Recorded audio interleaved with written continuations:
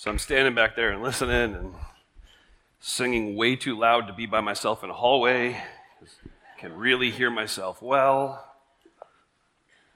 And the thought that comes to mind, as you take your Bibles, go to Ephesians 1, the thought that comes to mind is, man, I wish I could see what you have in Christ.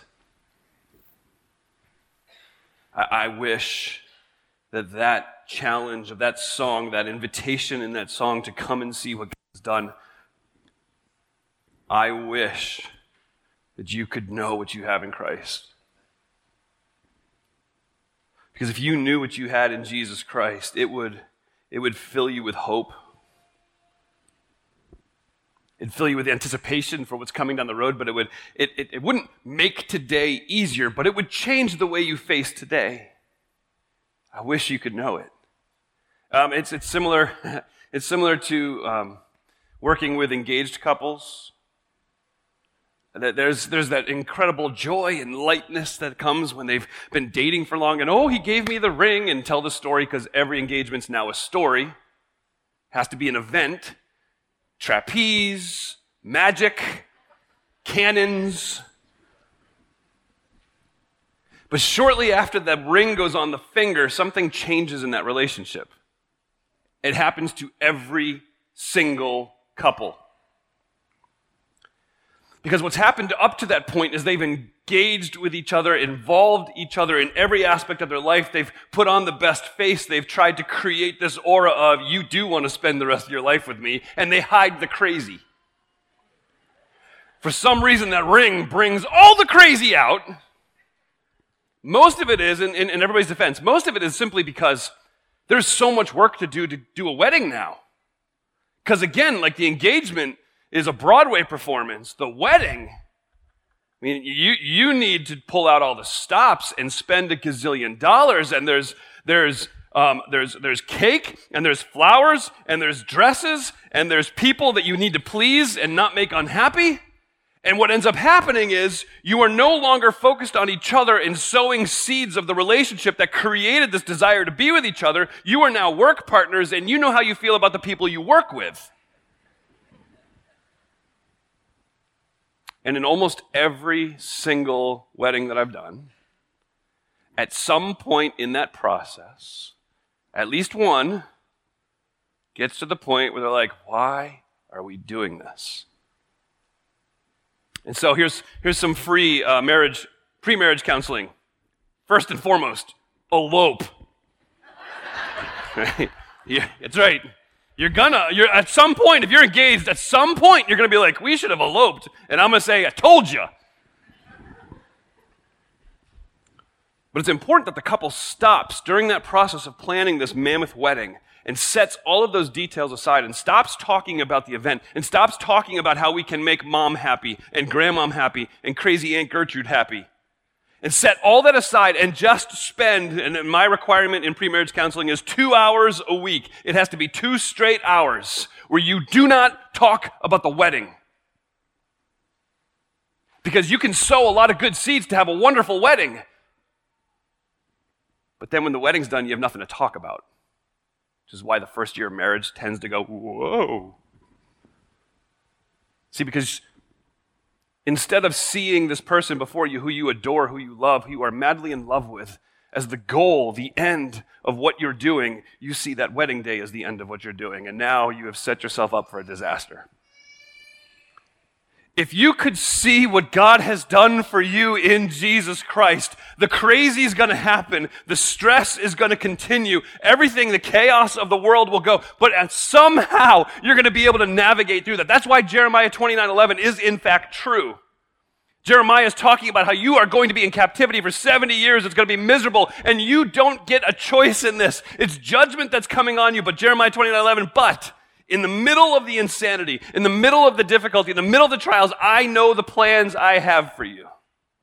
Plans for well-being, not for disaster, to give you a future and a hope. You can walk through this, not just with a proud disposition, but with your head held high, knowing that where you are walking to is this glorious moment where you're in God's presence. If you knew what God had in store for you, if you knew what God had given to you,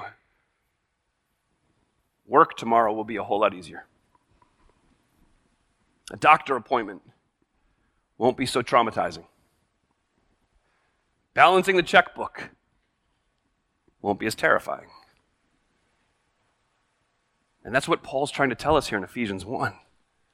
I want you to know what you have in him. That's why he says it over and over time, more than 30 times in the book of Ephesians. In him, in Jesus, in Christ. You need to understand what you have in Christ. I am confident that if you could see and understand what you have in Jesus Christ, your perspective will be forever changed no matter how difficult the mountain that sits in front of you is. In Christ. Now, it's important that you understand what it means to be in Christ. In Christ does not mean in church. In Christ. You don't get any points in heaven because you're in church.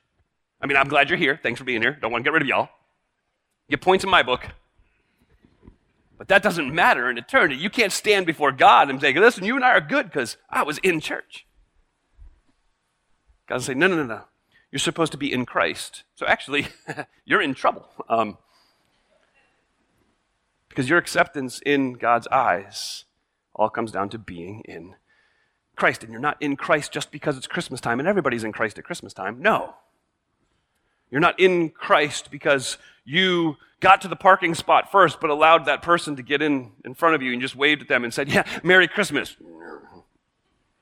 That doesn't get you in Christ. You're in Christ only if you've come to in a time in your life where you have recognized that you can't possibly be good with God based on your own doing. And you know that Christmas isn't about candy canes or reindeer or hot chocolate or any of those things. Christmas was God's declaration that he has made a way for you to be rescued from your sin. And that rescue is in a person, Jesus Christ, born in a manger in Bethlehem, worshipped by kings and shepherds because they knew he wasn't just a baby. He was a king, and not just any king. He is, as we just sang, he is the King of kings. He is the Lord of lords. He is the Prince of peace. He is the mighty God. He's the one who came to lay down his life on the cross for you. Being in Christ means you understand that those nails that were driven in his hands and in his feet were the nails that you deserved. And it was payment for your sin. And through his blood, he has purchased your redemption, your forgiveness, your peace with God himself. You are in Christ when you confess that you're a sinner and that Jesus is your only hope, and you ask him to rescue you from your sins. And if you have done that, you are in Christ. And if you haven't, would you consider it? I won't beg you. My God's too big to need somebody to beg to be on his side. I'm not begging you. I am telling you this is your only hope. This is your only hope of rescue.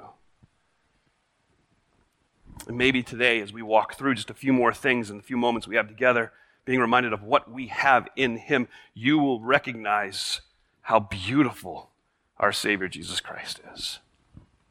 I mean, we've been talking about in him and in Christ for the last couple of weeks, right? And somehow we get to this place where there's going to be a transition that's needed, because if we don't transition the way that we handle these verses this morning, these few verses, we are not going to be able to wrap our heads around it. It's kind of, we have a tradition, a poorly followed tradition in the Taylor home. Stephanie and I started this early in our marriage, where we decided instead of getting each other big gifts or anything like that for Christmas, we had stockings, and whatever could fit in the stocking, that was acceptable. You could buy each other a gift if it fit in the stocking. It's all fine and good for jewelry, not so much for a lawnmower. However, truth be told, one of us is an expert stocking filler. I watched Steph, and she's like a ninja. I mean, it's just like, how did you fit that in there? It's like that bottomless thing. You just keep pulling stuff. She's amazing at it. I, not so much. So, I just straight up cheat most of the time. And don't even apologize for it. It's Christmas. Get over it. It means I love you. All right, so. However, one year, I knew she was being really persistent about it. Stocking only. Stocking only. Well, there's more than one way to skin a cat. I found myself a 5-foot stocking. Pots and pans in there and stuff. Hey, I'm going to tell you right now, if you understand what it is we have in Jesus today, you are going to need a bigger stocking than that.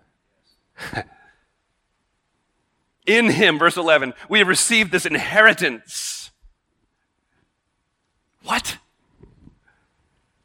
In him we have received inheritance. So you just go back the past few weeks and say, in him we've been adopted. We know we are loved by the King of the universe.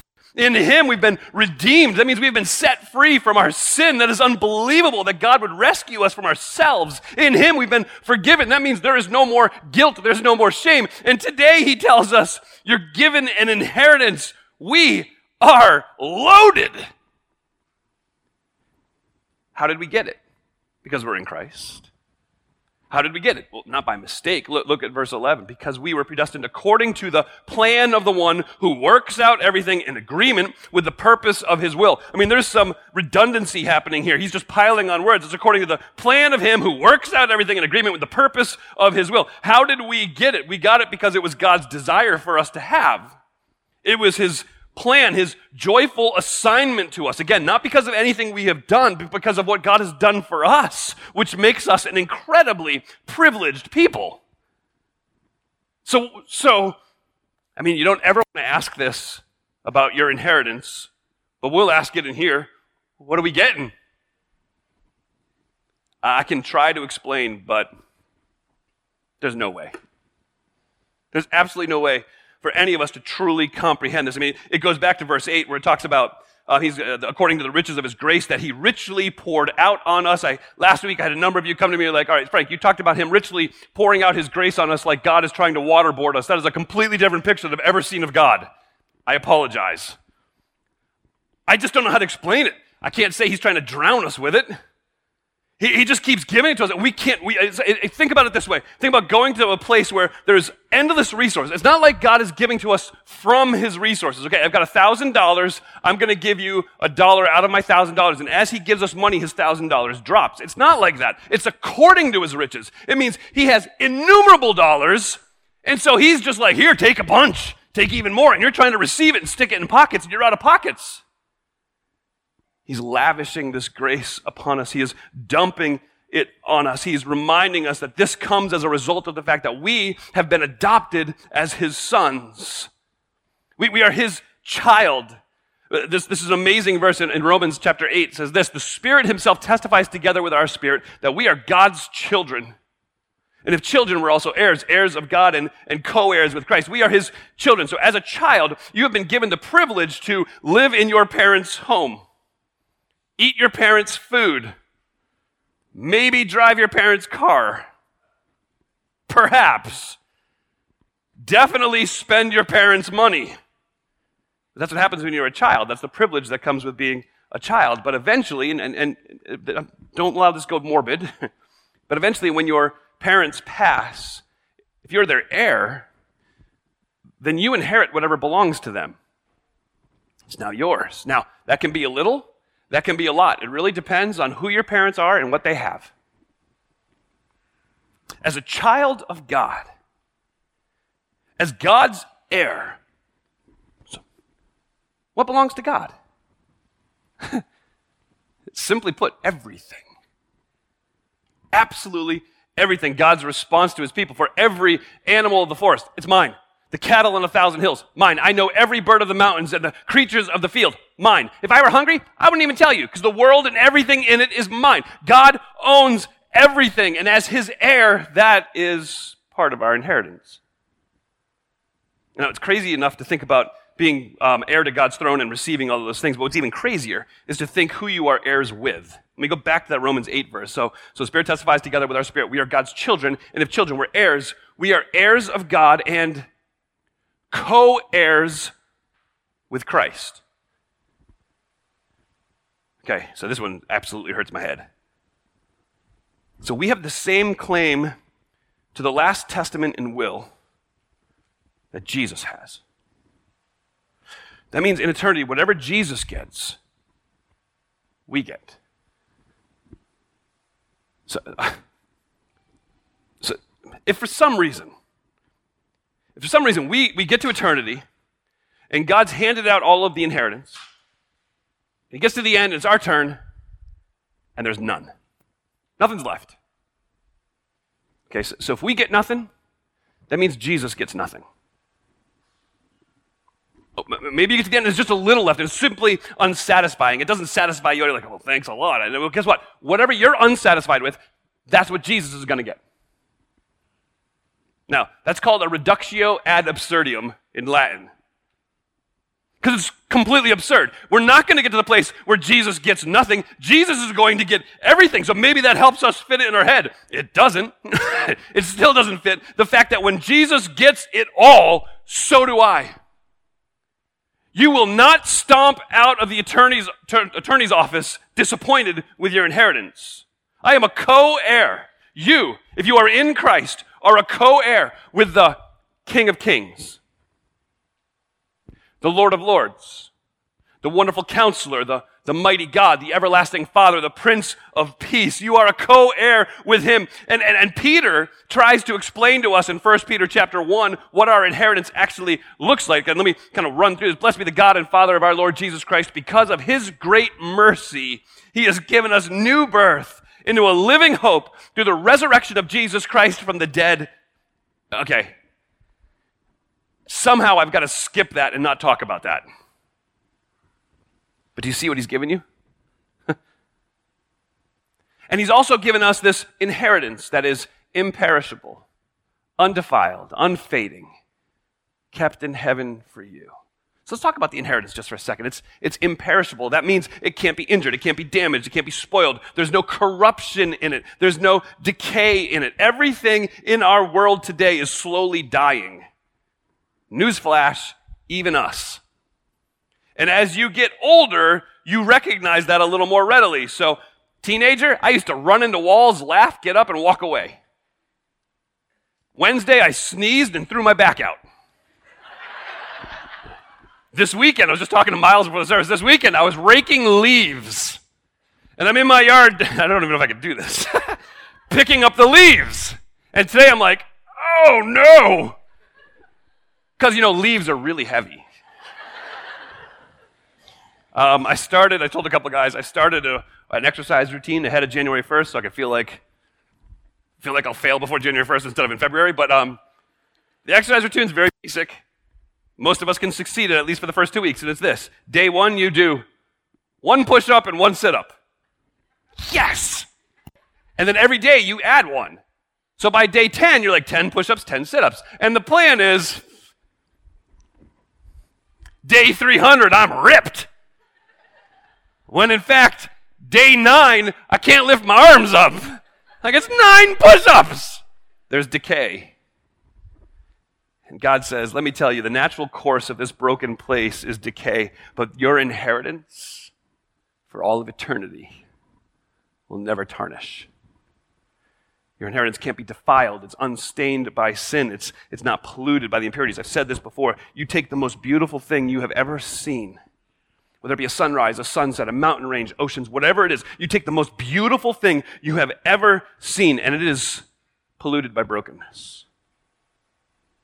So it was amazing. This morning as I walked in, as amazing as that early morning sky was with all those stars. As I tried to take those in, it was overwhelmed by them. Because of the pollution of sin, it was like I was watching them without my glasses on.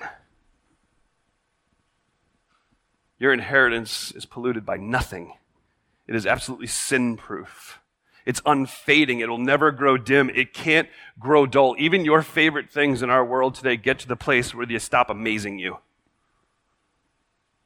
It's Christmas for the little kids.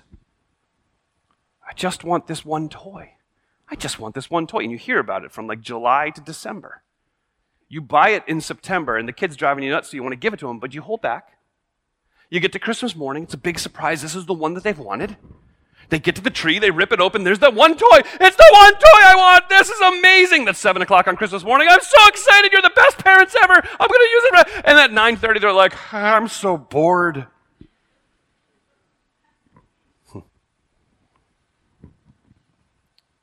Our inheritance is absolutely 100% time-proof for all of eternity.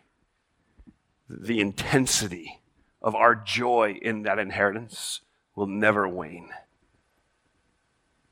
It says it's reserved, kept in heaven for you. God has it for us. Nobody else can touch it. It's like going to a restaurant. You've made your reservations. That is your table. Nobody else gets to sit there no matter what time it is. This is for you, just for you. This inheritance is yours. And not only that, no one can touch it. You can't lose it because you aren't holding it. He is.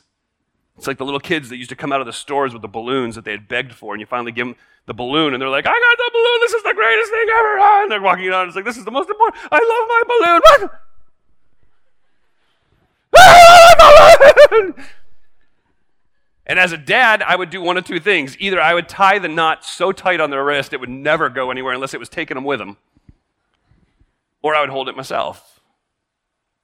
You would never allow your grandma to slip your 5-year-old a Benjamin and be like, cool, kid, you just keep that $100 bill, you'll be fine. No, your 5-year-old ends up with a $100 bill, you better take it out of their hand. They will lose it. And if it was up to us, we would lose it too. But God holds on to it. God won't let go of it. Everything that Jesus died to give you is being kept by God for you. So the question is, are you enjoying your inheritance? Did you wake up this morning and remind yourself that I'm a child of the Father? Are you amazed by the fact that He chose to adopt you? He chose to and delights in and gets joy out of dumping wave upon wave of grace on you.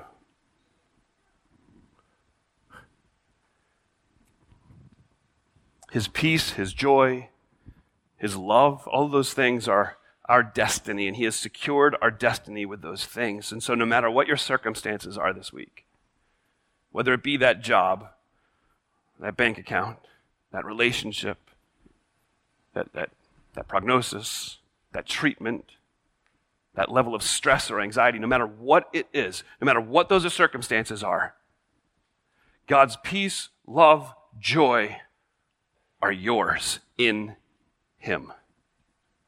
Which brings us all the way back to the beginning again. So honestly, I talk about the bigger stocking, and sure, you can get a bigger stocking, but the joy of Christmas isn't that you need a bigger stocking, and the hope of Christmas isn't that someday you're going to have this incredible inheritance and this great wealth in your hands. Because the greatest Christmas gift that we have ever been given isn't a what, it's who. So a young pastor had been called to the bedside of an older believer who had just been given his prognosis. The cancer had spread. It was getting worse. And it was days now. Not weeks, not months, days. So as they sat in silence for a while, the young kid was like, hey, do you mind if I share with you just the sweetest verse in Scripture? And the older believers, certainly. And so the young man opened up his Bible to John chapter 14, and he read this. Don't let your heart be troubled. Believe in God. Believe also in me. These are the words of Christ. In my Father's house are many rooms, and if not, I would have told you. See, I'm going away to prepare a place for you. I'm going away to prepare a place for you, sir. That's the promise of Jesus to you.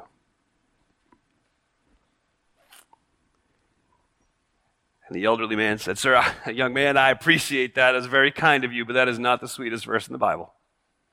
See, you stopped too early. Let me remind you of what comes next. See, what you said is true, and what Jesus promised is true. He's going to prepare a place, and that's wonderful. However, Jesus continues, if I go away and prepare a place for you, I will come again, and I will take you to myself so that where I am, you can be too. That's the sweetest verse in Scripture. Our inheritance isn't in what, it's in who. We get to go into the very presence of our God who made us, who loved us in spite of ourselves, who overcame all of the obstacles we keep throwing in His way, who chose to adopt us as His children and loves, delights in, takes joy in, lavishing grace upon us. So that every morning we would look to the sky and be like, I don't deserve this. And he says, you're mine. And someday, you will be with me. Man, I wish you knew what you had in Christ. It will change your tomorrow, your next week, your forever, when you fix your eyes on that precious gift that's been given to us. Father, thank you for the faithful love that you have displayed to us time and time again. Father, I thank you that by no means of our own, you have come and adopted us. You have secured our inheritance for all of eternity. Father, that you have dumped your blessings out on us time and time again. Father, I pray that as we consider what we have in Christ, that as we face whatever obstacles may be waiting for us even outside these doors, that we would remember that as we continue down the road, as we continue to make choices, that in the end, you have promised that we will be with you where you are. God, I ask that you would fill us with that hope and that joy. Father, I thank you for the love that you have demonstrated to us that is so undeserved. God, I ask as we contemplate that love, as we consider that love, that our hearts would pour out in praise and glory. Father, that we would proclaim your name loud. You have been faithful, you have been gracious, and you have loved us. Father, thank you for your Son, Jesus Christ. Thank you for his sacrifice on our behalf. It's in his name I ask these things. Amen.